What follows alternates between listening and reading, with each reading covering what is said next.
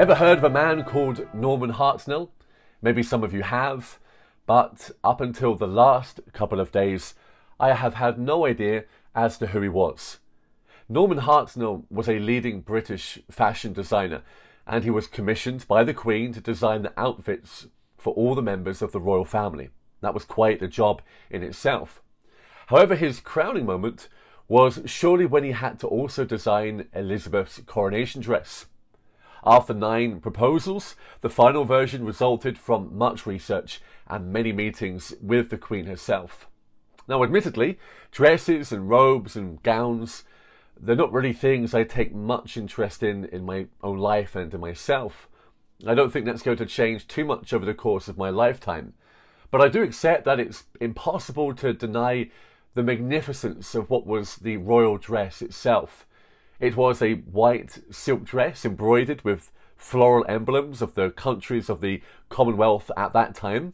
For the home nations, well, this included the Tudor rose, the thistle, the leek, the shamrock, but also other floral emblems were included as well. The wattle from Australia, maple leaf of Canada, the lotus flower of India, among many others.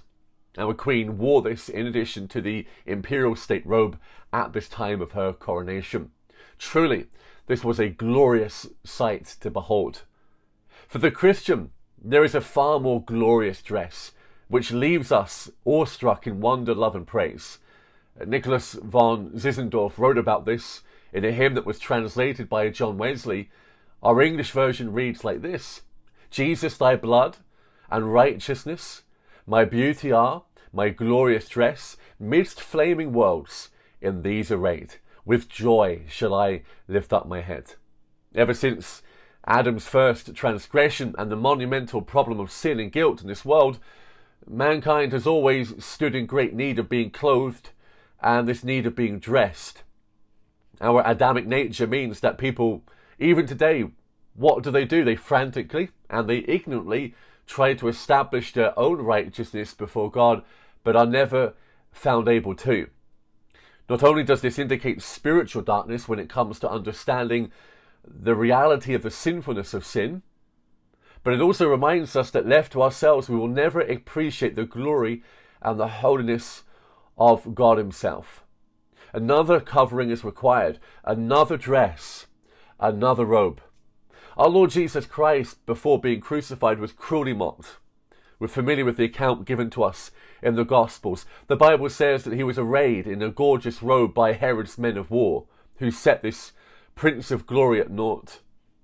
This spectacle of shame, in which a crown of thorns was so cruelly and painfully pushed deep into the brow of our blessed Saviour, exposed the irony and the paradox of it all. Because here was the King of Kings, here was the Lord of Lords. And although mocked as king by these soldiers and made subject to the taunting by all within the crowds, we know that he as king shall come again in his power and in his glory. So how do we prepare for such a day as this?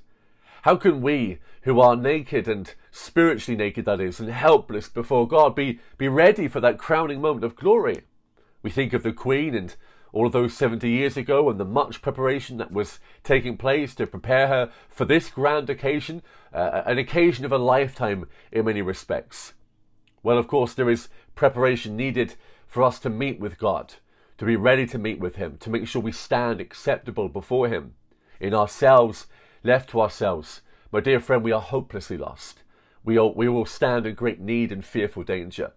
But there is this other robe, another glorious dress who belongs to another, not designed by human hand, not embroidered with emblems of nations, but that which has been woven by the unerring hand of God and earned by the King of Kings, Jesus Christ himself.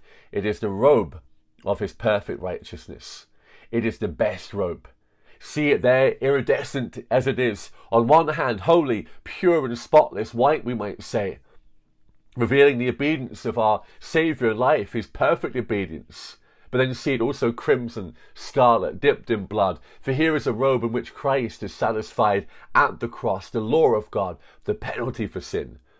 Just as the father in Luke 15 called for the best robe for his prodigal son who had now returned back to his father's side, so for believing sinners, my dear friend, for you, if you turn to Christ, the best robe, Christ's blood and righteousness, will be your only beauty, will be your only glory, and with joy before God, you can lift up your head. Thus will your acceptance be told.